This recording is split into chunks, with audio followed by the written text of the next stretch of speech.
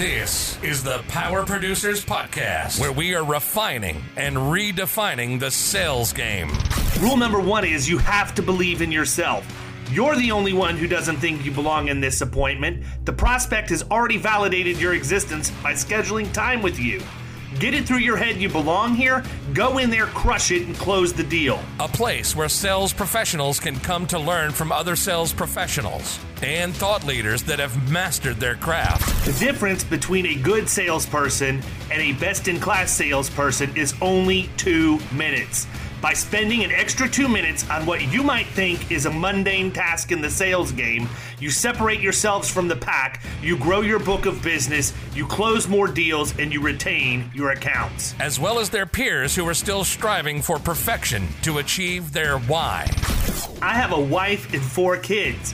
Failure is not an option. Real sales professionals, real stories, real results. It's no different than being a professional baseball player. You can't be a one-trick pony. You have to be a 5-tool player in order to succeed in this game. This is the Power Producers Podcast, production redefined. Are you ready to feel the power?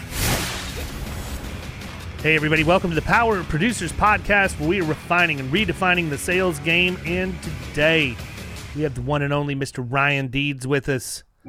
What's going on, Ryan? Oh, it's just a wonderful morning, my man. It's a good way to start the week, hanging out with you. There we go. Found out going back and forth with Ryan on LinkedIn that he has roots to Brandon, Florida at one point in his life. Not that far from where we're at, Kyle, where the office is here. Yeah, that's interesting. You're from there or what? Yeah, actually, I had a house in Brandon, man. I mean, I know Valrico backwards and forwards. When I worked at Lanier Upshaw, I was running IT there for 10 years. They were an insurance agency, about 7 to 14 million in revenue out of Lakeland. And so I come up from Tropicana. I was doing sysadmin work at Tropicana early on in my career and came to Lanier Upshaw from there. And so we were in Brandon. We ended up buying a house in Lakeland, sold the house. Actually, I sold the house in Brandon. It was like 2004, 2005. Then we got jacked with the house in Lakeland, and I couldn't offload that until last year. And so, oh, wow, really? Yeah. But I was there for 10 years, and then went to Crichton up in Nashville for 5 before moving on to Assurex. And so doing data, working with producers, all that jazz. Cool. What were you doing at Assurex? So Assurex, my main job at Assurex was to create kind of a data strategy for them. So during my career, I've done just an inordinate amount of insurance agency data and analytics for insurance agencies, right? Typically, we're talking mid-market in that 10 million in revenue to 60 million in revenue kind of space.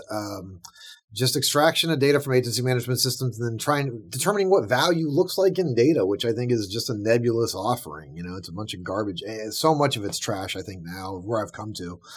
But with Assurex, my thing was, how do we create a data strategy? We have 50, 60 agencies of trust. All of them want to do stuff with data. Where do we start? How do we do that? And so I built a data platform for them that held about $30 billion of annualized premium through invoices from those agency management systems. We'd extract that. We'd give them back a dashboard that I built for them out of Power BI, and that was a stack that we used. So I'd use that as a client-facing utility for agencies doing claims management. For Crichton specifically, built a really nice dashboard for their clients. So I had a lot of the skill set coming over to AG.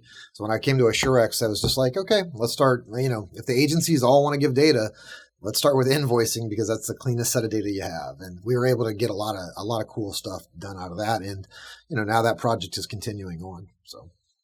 One of the things I've learned, the more that I talk to people who are a lot smarter than me, is that even if you think your agency data is clean, it probably isn't.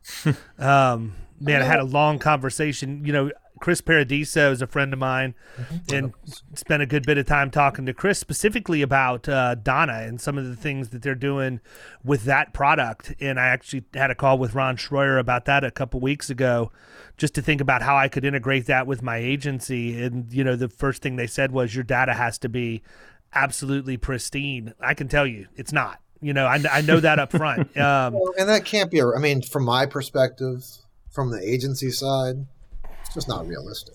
I mean, and I always want to drive back on people and say, what do you mean when you say my data has to be X? Because to be honest, no one, I mean, is your agency holding limits and exposures in the agency management system? Is your estimated revenue up to stuff? I mean, there's like 5 questions I can ask to be able to determine kind of where you are in data maturity. I mean, you're not going to take an agency that's had to focus on scaling, selling these other things and then make them awesome at data overnight.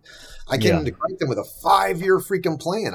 It took me 5 years to get where I wanted to get with Crichton. And I mean, literally, like it was 2 years of data normalization. How do we discuss it? Because if you go into an agency today, how do they recognize revenue? How do they call it? And so, I think that way more importantly is what do you want to use that shit for and how do you drive results with it? Because maybe it's only 3 data elements that you really care about. And what are those and how do we make those drive behaviors as we go forward? I mean, that's what I care about. I don't, it's way more about what data is important. That's my sole focus now. So what data do you think is important? That's the $1 million question. Well, I mean, I think for me, if I was going to go into an agency, I would need 2 numbers to determine kind of a lot about an agency, right? And that's average account size and number of accounts. So based on those 2 metrics right there, I can really with just average account size, I can pretty much tell you very, very just specifically about your agency just with that one metric. So, if that's, and generally that's a pretty easy number to get to, and so that's a key. Obviously, growth is a huge one, but growth is massively complicated because growth is not what we generally would think it would be. There are 5 different elements to growth in an agency, and they're hard to distill out from the data. And so I think insurance data is so interesting because your revenues can increase, but you can be losing clients on the back end, not seeing that. Also, your client count can increase and your revenue can decrease, which means operationally you have to get more efficient and be constantly looking for that. And so there's a confluence of numbers that you got to look through. But, I think for me, I like to know growth. I like to know net profit. I like to know EBITDA. But if I'm just talking to somebody, average account size is the first one. For producers too, because a producer tells me average account size $7,000. Hey, and what was it last year? $6,500. Yeah, you're doing it right. You're moving forward. Yeah, I mean, I think there's a lot of people out there now that are the data conversation in the industry is interesting. I've got everybody from agents that are literally getting ready to be 70 or maybe 70 that probably still operate out of filing cabinets and may or may not have an AMS to having friends like Seth Zaremba, which is like a frickin' software Jedi with what he's trying to pull off with, Neon. And I think that a lot of agents hear the buzzword and they don't even know where to start. If you were going in to advise an agency today that's really not put any emphasis on data in their agency, how do they even start to audit that to clean it up? Well, first there has to be some pain to make it worth it. If you're a 7-person agency, then the last thing I'm going to tell you is go get a data management strategy. If you're dealing with PL and you haven't, because operationally, if I talk to you as an agency and you can't define what your perfect client looks like, we got a lot more problems than data. Sure. Yeah. And so there's so many more operationally efficient things to deal with now. I will always say you got to niche out. You got to figure out what niches matter to you and what you can't act on. You're not going to win being a general agent because general agents are going to be convenience to speed because it's a value conversation. To me, it's always going to be driven back to the agent to say, what is the value you provide that segment of client you do business with? And, with core personal lines, we have speed and convenience. In small commercial, oftentimes it's speed and convenience. And I have a hard time seeing agencies in our space and our size being able to deliver speed and convenient better long term than other larger capital intensive organizations. So I'm always trying to help agencies figure out what can they be the best at? Like high net worth. High net worth is a much better fit for a local agent because we can do some concierge service shit that nobody else can do. We know the wealth advisors. We can put all this together. But you got to sit down and strategically think about, all right, over the next 2 years, man, what kind of business do we want? What kind of agency do we want to be? And sometimes it takes discipline to turn down sales. And a lot of times you don't have the capital or the ability to be able to do that, right? As you're trying to just grow your agency. Yeah. So is that who you're working with? Is just agencies that are looking to grow? I mean, I do consulting for all kinds of agencies, man. And so oftentimes the question is this: how do I get technology to be more impactful in my agency? I don't care who you are. I've heard that question a million times. And so then it ties back to what is your perpetuation strategy? Because if you're a 60-year-old person waiting for the highest multiple ever on exit, you're not going to reinvest the amount you need to make that technology effective over the next 5 years. So sit on your stuff, wait till you exit and get out. Don't frustrate yourself trying to be something that you're not. Now, if you're willing to go ahead and spend some money, take a hit on the multiple to be able to drive that growth forward, then I think it's a much different conversation, and if you're there, then I think it's basic stuff, Dave, as you talked about, where do you start with this thing? First question I'm always going to ask is, do you have NPS? Do you have a data marker for your current clients? Because if you don't worry about anything else, because if you can't retain those bastards, then what are you going to do? And so I think that but that's my big play, right? Is come in, help people understand kind of where they are today from the whole technological stack. And I mean, Steve and I are good friends. And so we've done this before multiple times, right? You go in and kind of help an agency understand where they're at. And then what's that next step for them? And what makes sense? Like I'll turn down consultations because they're like, come and put data in for us. I'm like, yeah, man, it's not going to do you any good because you're not there yet. Let's work on this foundational stuff and come back and talk to me in 6 months and we can do that, And so, but I mean, that's where I would always start with customer experience. Where are we short on there? I mean, you'll know when data's a problem. Data's a problem when you're starting to, your clients are asking for things you can't deliver is generally where that starts. You're where's my renewal? I mean, well, okay, more than that. How does my renewal compare to other renewal? Now, we're not talking small commercial, but if we go up mid-market commercial at all, now what we're seeing when you bring that renewal out is, well, how do we compare to others in our field? Where are our claims comparative to those that are demographically similar?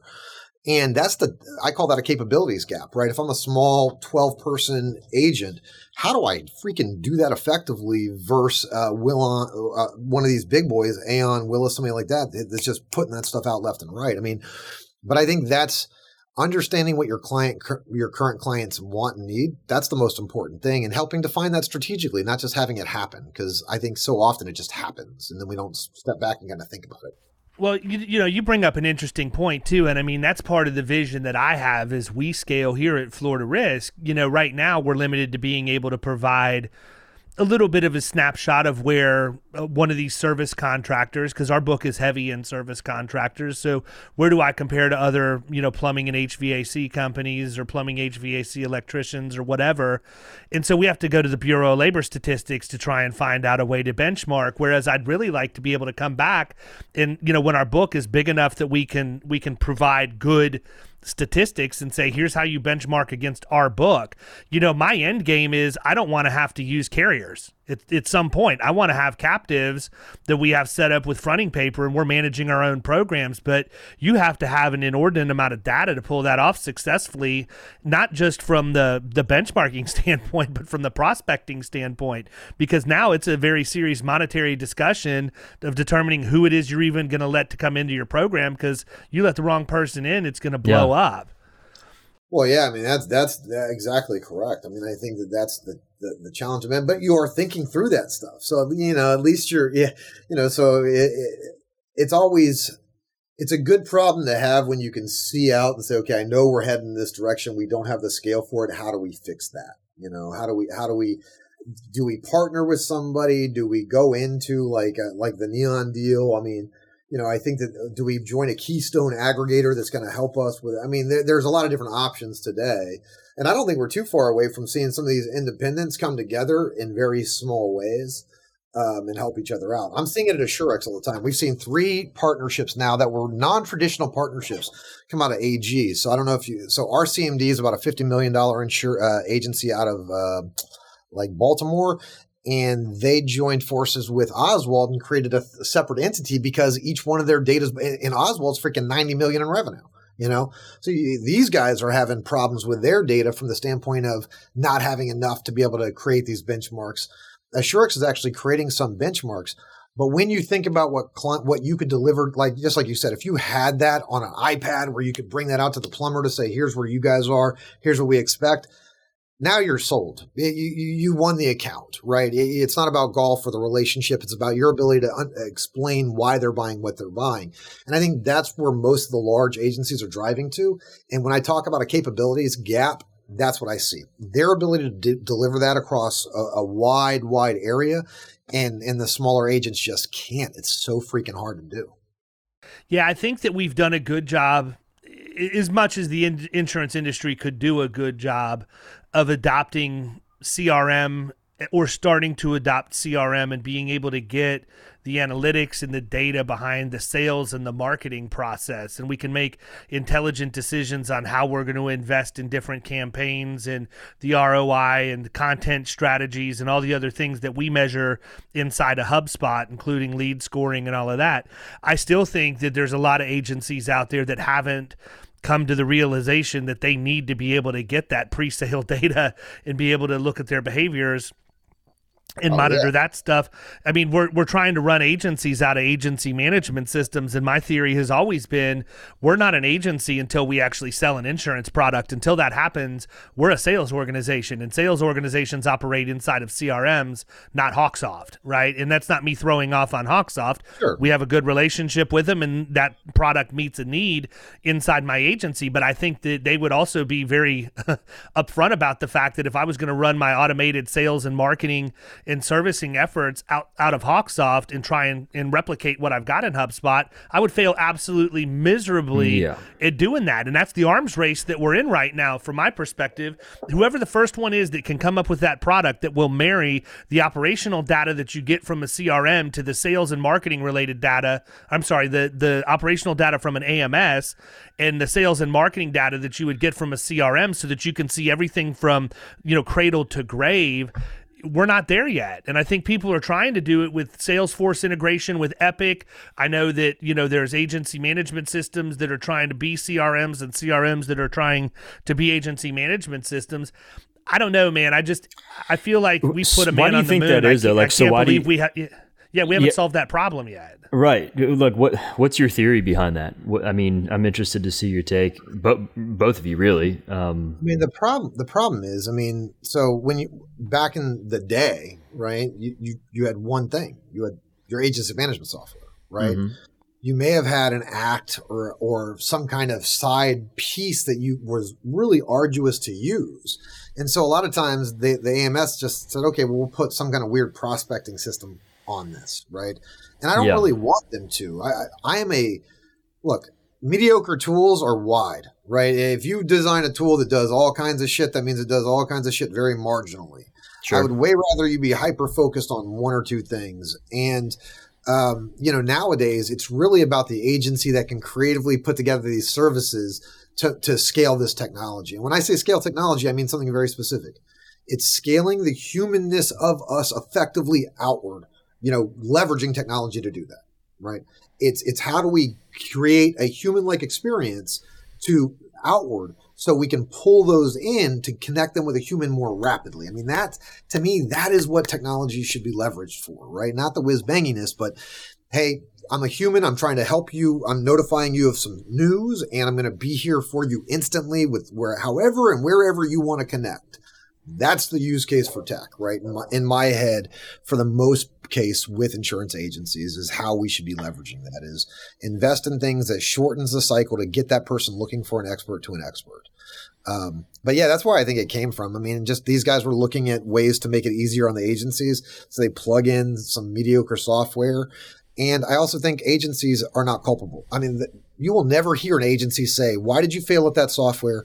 Oh, I failed because I did not have the right culture. That you never hear that. It's always the software's problem. Oh, 100%. 100% of the time. Yeah. I say that too. Even around processes in the agency, You can take a process that's proven time and time and time again. It's never the process. It's always the person and their failure to execute on that process. You're not getting enough appointments. Great. You're not executing on the phones. It's not the fact that the phone is an inanimate object. They connected you. You didn't get it done when you were on it. I mean, that's the crazy way people think. It's just yeah. But what is? But no, the it root is, cause, and it seems like more and more. Well, yeah, absolutely, because it's shiny ball syndrome, because we have so much shit flying at us all the time now. I mean, golly, when I'm running, like at Assurex, I would get 20 or 30 calls a month from agency CIOs saying, hey, did you look at this product? Hey, have you seen that product? Because you're just getting inundated with this, and you don't want to miss the one thing that's going to make you competitive. What we forget is it ain't about that product. It's about the way you execute on that product. And that means that it's the way that you train your agency, the way that you bring expertise, how long. Because once you create a cycle of shiny ball syndrome, that means every time you try to implement new technology. So I find something cool, I bring it into my agency, I say, yes, go forth and use it, account managers. Account managers use it for a year, but we don't net the results. Now I say, screw it, let's get rid of it.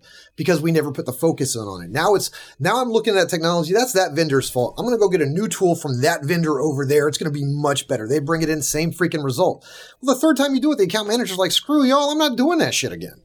Right? Yeah, so they're going to go look for another job. They're just not going to follow the processes. And then the next InsurTech that comes in is going to say, oh, you have dumbass account managers that don't follow process. That is exactly what happens. And it drives me crazy because these account managers are awesome for the most part if they are given the support that they need. If there's not a cultural divide between production and servicer, and if the servicers are given the training and a constant training that they need to keep current with this shit. You know, somebody who says, my agency management system sucks, I would say your training sucks. That's exactly what I would say. Because you know the tool. Go learn how to use the hammer better than the guy down the street. Invest in the technology. Invest in the time. It ain't going to do it itself. And so as an implementer of technology, that is my biggest pain point, is just having individuals not understand that dynamic, that training is not a one-time thing. You're not going to bring in software, sit somebody down, say, use this tool, train for 5 hours, walk away from it. Now it's implemented. Just never happens. And so, well, that's the problem. They're all looking for the magic bullet. I see it every day. People want to know how you go out and produce middle market business. Well, I can tell you how I go out and produce middle market business. I'll tell you for free. I'll stand up and give an hour lecture on it. And I know that 99.9% of you aren't willing to do what it takes to go out and produce middle market business. And the technology piece is no different. You've said the word investment no less than 24 times since we've been talking.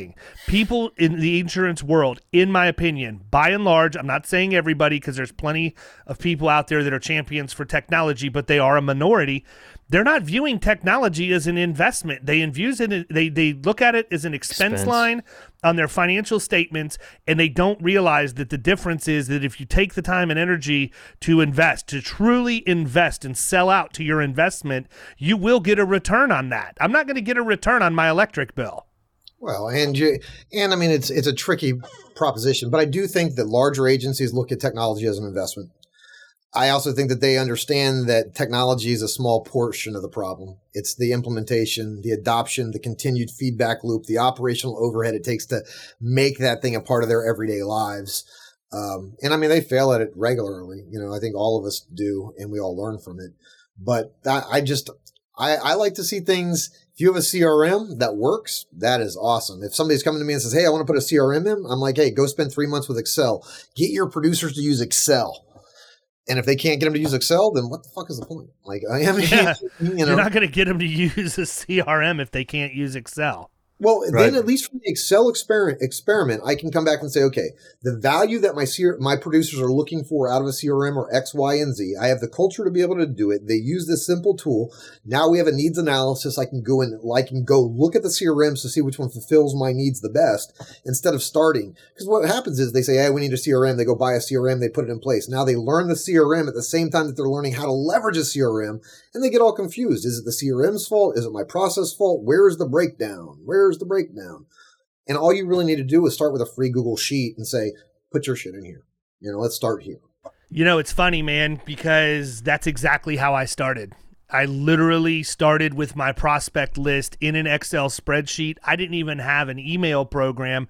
I would do mail merges with Word, putting the text that I wanted in the address list from Excel to fire it out to people, to do all of my my direct mail pieces, my call list, everything from the exact same Excel spreadsheet. And I made that a habit, right? So once that became a habit, I realized that this is something that's important to me in my sales process.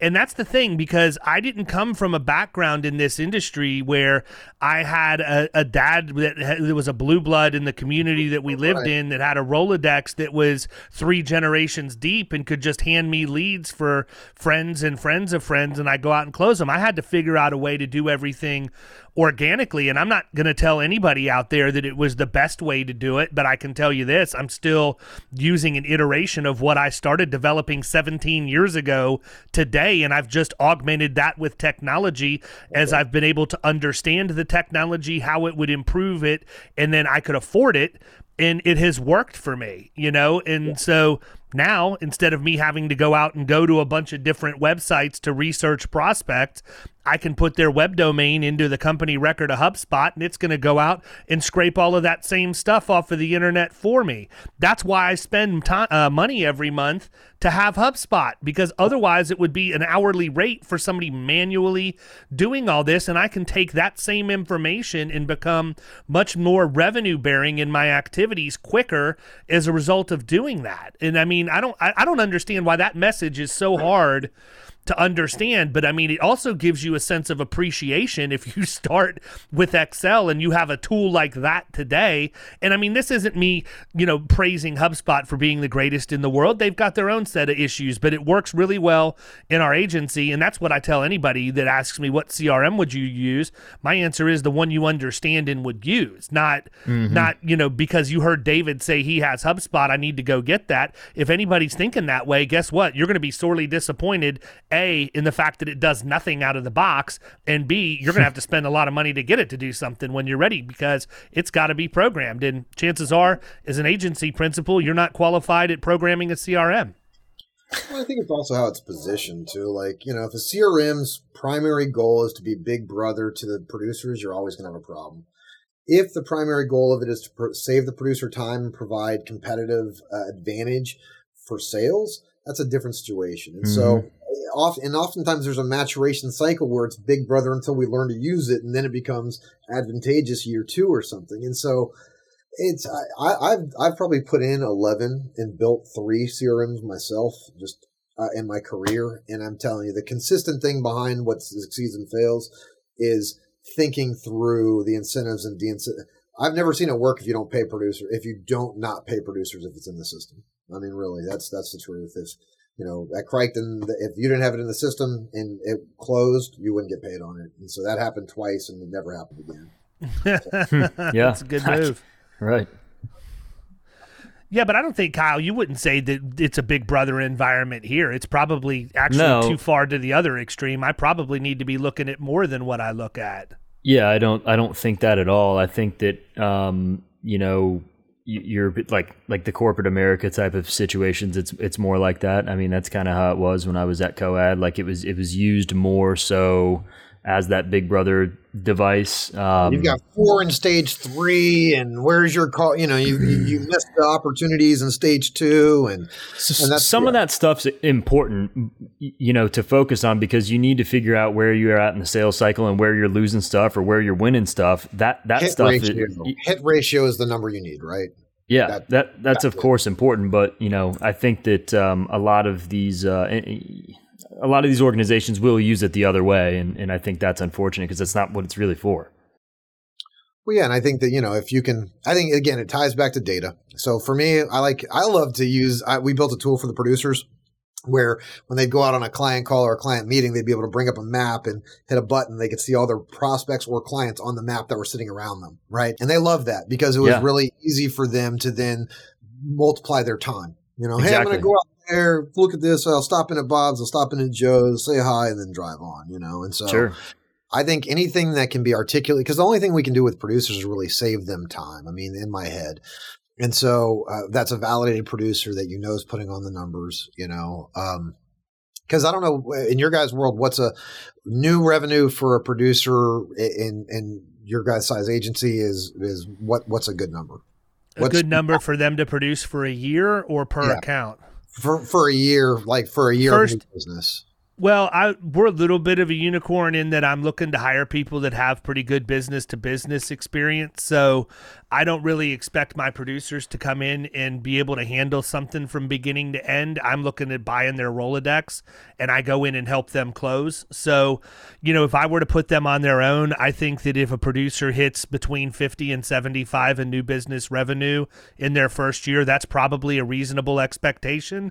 Yeah, I know from my time at BK that the way our bonus structure worked, if I hit 150K in new business, I got a bit of a bonus, and if I hit either 2 or 250, I hit even more. And then when my first review came, I found out that based on production, I was in the top 2% of producers in the country, and I didn't.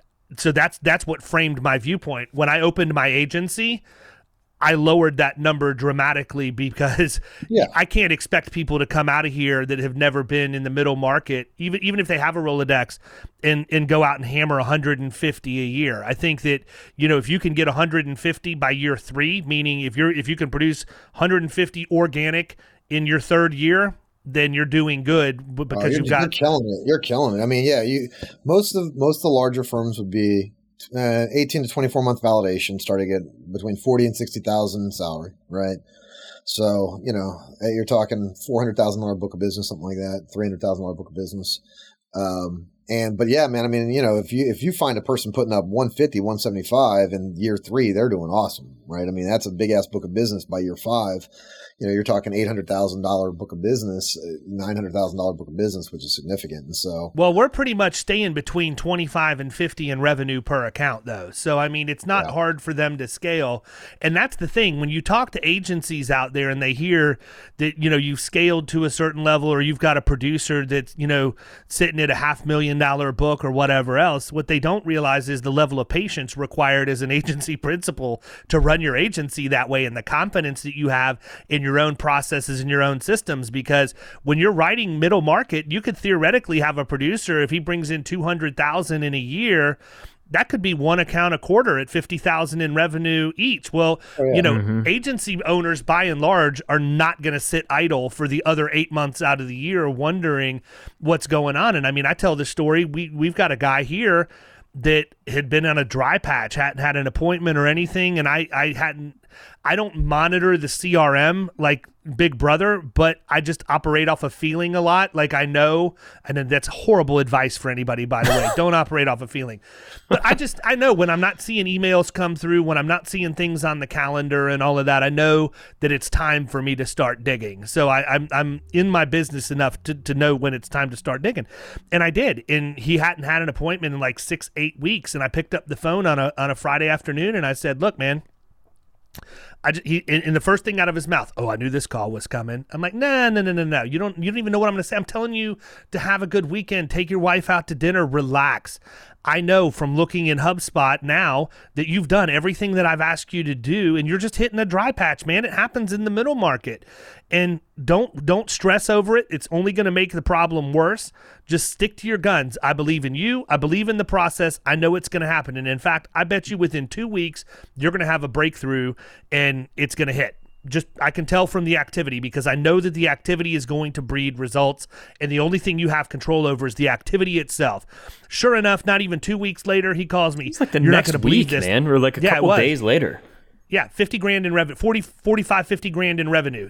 David, you're not going to believe this. And I'm just sitting here saying, yep, I believe it. That's exactly what I told you was going to happen. And I mean, I think if I were to give agencies some advice that's looking to move into that middle market range, I mean, first define what middle market means to you. You don't even, half the people don't even know what it is they're actually going after. That's why I'm such a big believer in actually formalizing who your ideal prospect is. Period. I agree with that. You have to do that. And if you do that, then you can stay in your lane. And it's really easy. Like if it's not your ideal prospect, don't waste any time on it. Only go after your ideal prospect. The problem is most agencies don't have that discipline to be able to do that, right? Most agencies are either they can come in with capital, so they got to take everything that they can, not understanding that as they do that, they're screwing their scale up long term. Yeah, especially when you're dropping into the lower business, which is more service intensive and more transactional and requires value. What value can you provide to them? I mean, at least with your, in your sales cycle, it sounds like you have a value proposition that you're able to deliver to that. As you work in that niche, you understand that business more. You can staff for it more. It's more efficient. It's more. I mean, there's a win. It's a win across the board. And so, yeah, I mean, I think that's awesome. And I think you're right. I mean, if you can't define your target prospect or target client, you're kind of screwed.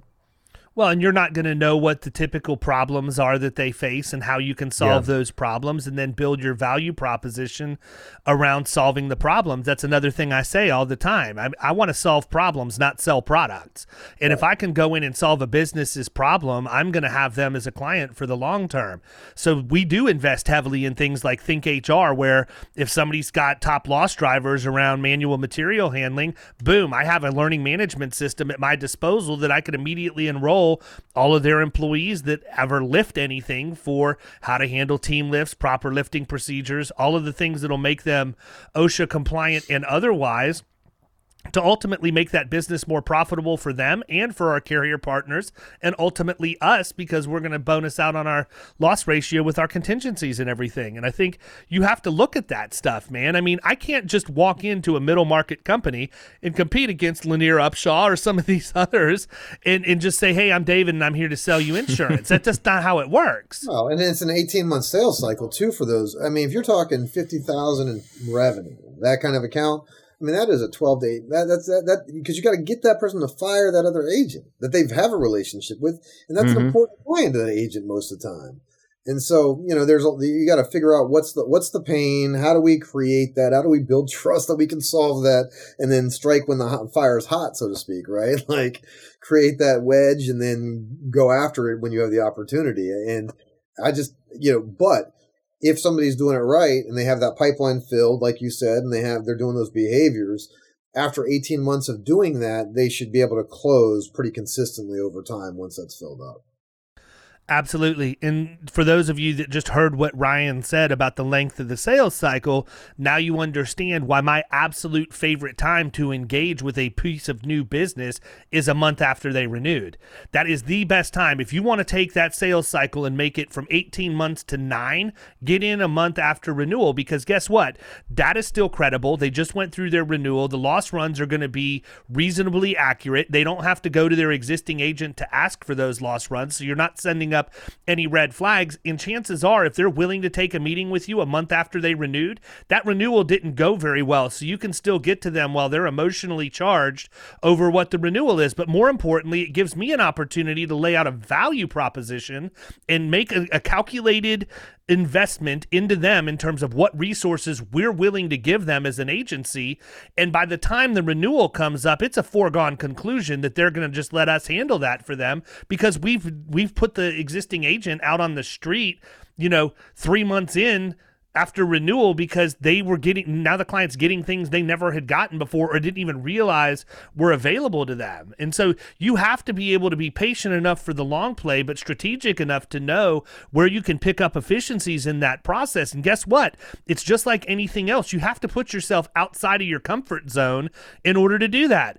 But I do know that if you are an agent and you ask for an appointment after a renewal and somebody says, a month after renewal, and somebody says yes, you have a much higher likelihood of closing that account than if you wait until the 60 or 90 days before renewal like everybody else. Well, I think there's this little tricky thing I've been messing around with a little bit. So what if you got a list of prospects in your area, right? And you knew what their X dates were, and they're not your clients. Maybe they were your old clients, whatever, right? Anybody who's not my client in this area that I prospect in, can I send them 3 months after renewal, 5 months, 6? Can I send them an NPS score asking how they like to deal with their current insurance agent? Are they getting the value out of that? Now, they're not my client, right? These are folks that are not my client. They fit my client profile, and so I'm prospecting to them. If they come back with a low NPS score, now I make that freaking call, right? Then I'm a third party just reaching out to say, hey, wanted to see if how your relationship is doing with your insurance agent. Are you getting everything out, out of that you need to? They come back. I think that would be a brilliant way to be able to create kind of an active pipeline with individuals, right? Like a reverse NPS where you're sending it to your competitors' clients to make sure that everything's going okay. Well, I can't speak for anywhere else in the country, but that would be extremely easy in Florida based on the amount of data that you can mine from the FLDFS website. Yeah, you just send you have XDate, carrier, and agency that are all deep within the bowels of the FLDFS workers' comp division. And if I have a competitor that we've hit 2 or 3 on, guess what? Now I can go pull a leads list of everybody that's in their book of business. And, we can create an email campaign to get NPS. Right. I mean, inside of HubSpot. They moved it around.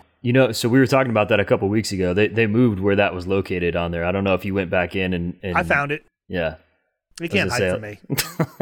But I mean, that's kind of I think that's a kind of a little hacky, interesting concept to be able to reverse something that we would normally do, that might give you a competitive advantage. Well, then the other thing, if you want to look at it from the marketing side, at that point, you can take that person's, that competitors or list of competitors website addresses, and you can pop them into the parameters of a YouTube ad. And every time somebody goes to that competitor's YouTube page to watch their content, your ad is the first thing that drops before they ever see, there's so many different ways that, and again, people, don't go out and try and do this yourself. Hire a professional. I mean, I know about this stuff because I didn't really have a choice and I kind of like it. So it's more of a hobby and a passion for me. But I mean, there's a lot of cool stuff that you can do if you're just willing to invest. And guess what?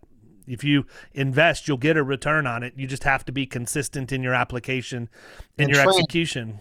Training and technology is part of the spend on tech. And then I would say that 30% of your technological spend should go back into training every year. If you spend $100,000 on tech, just plan to spend $30,000 on training, because that's how you maximize your investment on the tech side.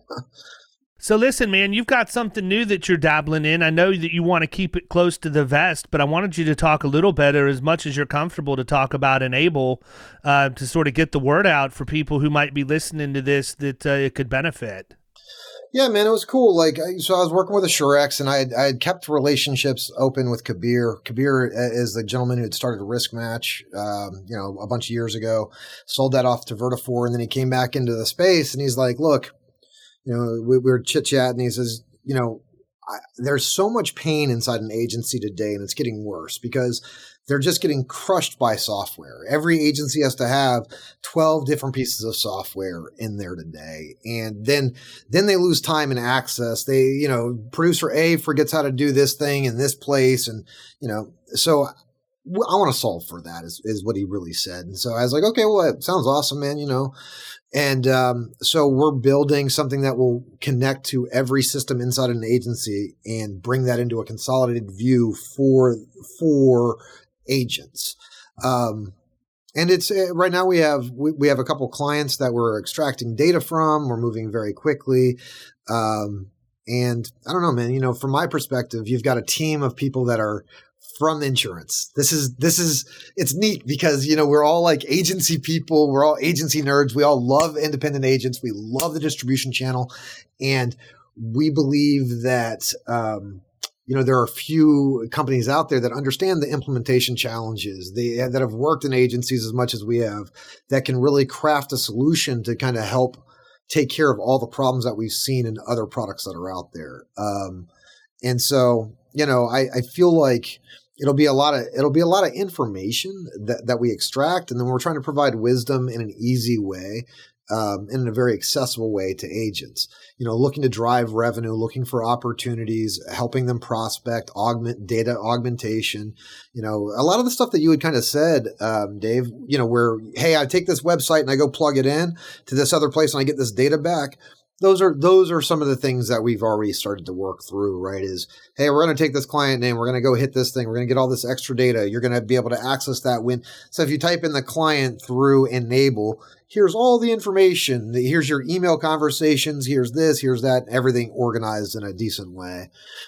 Trying to save time, bring that stuff together, limit the frustrations, and then help drive behaviors. Ultimately, we know that these 5 activities close the most business for you. Here's the activities that drive the least amount of value for you. Focus here. Here's where you need to go. Here's how you're going to grow that book. Here's opportunities in your existing book. Here's opportunities in your area, and here's competitive intelligence on that. Interesting. That's crazy. Yeah. Well, I love it. I love it because, I've always been like a bad builder. Like, I can build almost anything. I can just kludge it together, but it always sucks, right? It's never scalable. It fixed my agency's problems, but it would be band-aided and super glued and taped, and so now I get to work with like these world-class engineers where I'm like, hey, we should think through this. And they like throw it together. I mean, they built an extractor for Epic within like 3 weeks. So literally the 2 clients, the clients that we've been working with right now, they drop this extractor in, sucks the data out, and we already have access to it. And I mean, it was just, and it's all like super secure, AWS based. Like when you watch these guys build this stuff out. And so as a person coming from insurance agencies, right, it's really cool to kind of see inside like the whole thing. I mean, I'm just like an insurance agency geek that's now looking inside this kind of magic arena of technology. And it's really badass. And the team's dedicated to helping agencies kick ass and remain relevant going forward and try to avoid some of the pitfalls of the technological solutions that have been that have happened before. I think the fact that you can put it in a user interface that's like a dashboard just makes it a win right out of the box. I mean, that's you hit the nail on the head, man. I mean, you're one of probably a million at least that build systems by cobbling what they can together, and it may work, and it may work as well as you need it to for the time. But I think all of us that have been down that road have hit a point at some time where we say, if I could build this any way that I wanted to, just from the ground up, what would that look like? And that sounds to me like what you're doing. And it's so cool because I've built dashboards my whole life. I mean, I can show you, like, dude, I've built agency-facing dashboards that were so badass. Like, my favorite system I ever built in my whole life was this thing for account managers, where account managers would go in and they'd be able to dictate their process. So they'd be able to say, look, we have a renewal process. This is what it is. So I'd have 3 or 4 account managers go do that. They'd print the whole thing out, and they'd sit around. They'd come up with an agreement. They'd say, yes, this is our standardized process for mid-market habitational, right? Just very, very niched up. So they would take that process, and then they'd have a template that they would apply new renewals to, and they'd have a dashboard because account managers never feel like they're winning, right? They always feel like they're underwater. And so all I wanted to do was provide this checklist to say, this is what you have to do today. This is when it gets done, you're going to get a green mark right here. So when you get up out of that desk at 5 o'clock, you're going to feel like you did something awesome. Right? Because they always feel so beat up, and I hate that for them. And so, I get to take all these like badass experiences of building this very fast through the outside. And really, they've just been like, here's an engineering team. And obviously it's the collaborative effort, Kabir's in there, Christy Malm's in there, Anton, but we're all agency people that have deep agency experience that can really try to figure out and I mean, that's what we're here for. Kabir doesn't need the money, right? That dude's here because he believes in his soul about agencies. And so for him to have picked me to come over, and like you said, it's like being a kid in the candy store, man, where I can say, I want that candy right there. I want you to mix that and that. It's going to be the perfect thing ever. And then they go and do it, and they do it the right way with all the scale. Oh man, it's so beautiful. But yeah, so that's kind of that's the You know fun. what, man? You may have thought about this, but one thing that I would tell you just based off of what I heard was when that account manager has that really good day, you should have a message automatically fired over to whatever producer book that she's working on to tell them to reach out and congratulate them on having a good day, or give them a pat on the back or whatever else, because that's the other gripe that I have about agencies is the gap between production and service. Both think they're the most important people in the operation. That's not true. I don't agree with you. No. Owners come from production, so they elevate producers and they treat producers better. That's why.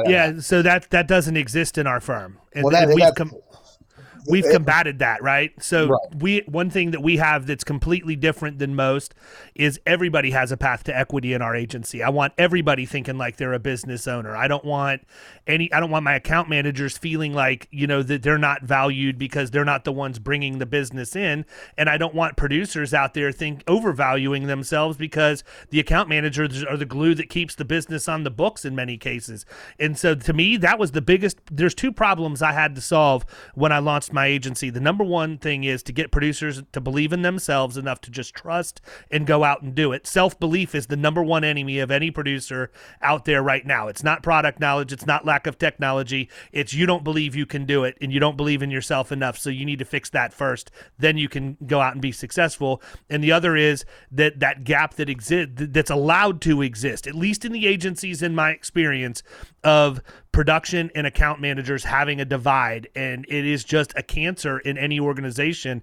And I told myself those two things will never happen. My producers will believe in themselves, and I will back them up to make sure that they do, and no one will ever be held at a higher level. Part of that probably has to do with the fact that my not very well-known minor in college was Japanese, and it comes from the flat style of management in Japanese organizations where, there is no org chart or hierarchy. It's literally here's who's in charge and everybody else is on the same level. Now, the interesting story behind that is when I started college, a lot of business was being done in Japan, and after my Tommy Boy experience of taking 8 years of getting through, everything moved to China, so my minor was rendered worthless, but other than anecdotally in podcasts in 2021. But, I think that's a huge issue, man. And it is. And it only goes away if ownership and leadership makes a concerted effort to do so.